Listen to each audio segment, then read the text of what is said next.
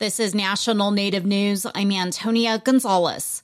Fentanyl is a powerful synthetic opioid, which is a major contributor to fatal and non-fatal overdoses in the United States, according to the Centers for Disease Control and Prevention. What makes it even more dangerous is its ability to camouflage as other drugs in a powdered form. The U.S. Senate Committee on Indian Affairs hosted hearings on the crisis in Indian country, which included perspectives from tribal leaders and federal officials, as KMBA's Hannah Bissett reports. In November, several senators on the Committee of Indian Affairs examined the impacts of fentanyl on Native communities.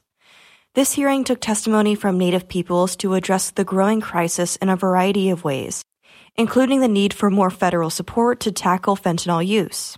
Jamie Azure is the chairman of the Turtle Mountain Band of Chippewa in North Dakota. He spoke on the importance of the issue and the implications these conversations have on Native youth. This committee needs to remember that we took a vow to sit in the chairs that we sit in for that next generation. We as tribal leaders refuse to allow a generation to be lost. In a follow-up hearing in early December, the committee focused on federal perspectives on the growing crisis. Rosin So is the director of the Indian Health Service. She discussed the mortality rates within Native communities and the necessity of the increment of care for those who are addicted to fentanyl. I and my senior leadership and all of Indian Health Service recognize the importance of working side by side with tribes and tribal leaders to develop comprehensive plans for addressing the opioid crisis in Indian country. But we also recognize that each community plan includes strategies that work for each community. Senator Lisa Murkowski says the call for policy changes and resources in this crisis have been heard nationwide. In this hearing, she focuses on the vulnerability of rural Alaskan communities. Drug traffickers are targeting our Native communities. They know that these communities are more rural. They know that there is less law enforcement presence. And they also know that they can make more money off of our Native people. Tribal leaders and senators say this is only the beginning of the discussions on how to aid this crisis of fentanyl overdose in Native communities. I'm Hannah Bissett. The Indian Health Service is working to provide tens of thousands of children's books to Native families across the country.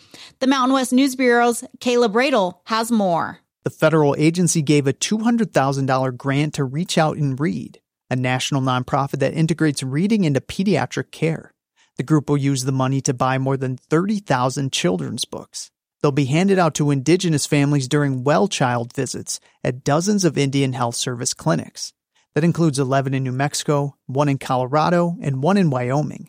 Marty Martinez is Reach Out and Read CEO. He says the books feature Indigenous characters and are written in half a dozen different Native languages. To give families a book for a 2-year-old or a 3-year-old that's related to their culture, that ties in a Native illustrator or author or a great story and celebrates that is so meaningful. And helpful to their development. The group says about 1/3 of young children and half of those living in poverty start kindergarten without the skills they need to do well in school. For National Native News, I'm Caleb Radel. The Coquille Tribe in Oregon announced Wednesday it will co-sponsor the first New Year's Eve sobriety powwow. Tribal leaders and event organizers say it's a family-friendly event that promotes a drug and alcohol-free alternative to celebrate the holiday. I'm Antonia Gonzalez.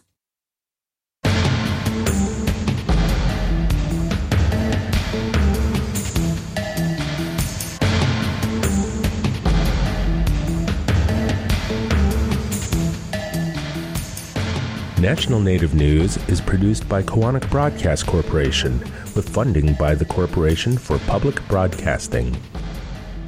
When you celebrate responsibly, you ensure holidays filled with joy, love, and cherished moments. And you keep yourself and loved ones safe while setting a positive example. Cheers to safe celebrations. Support by Diageo and the Multicultural Consortium for Responsible Drinking. More at drinkiq.com.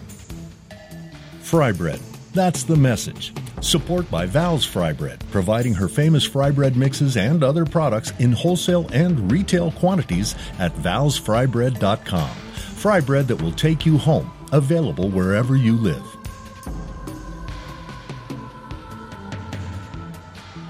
Native Voice One, the Native American Radio Network.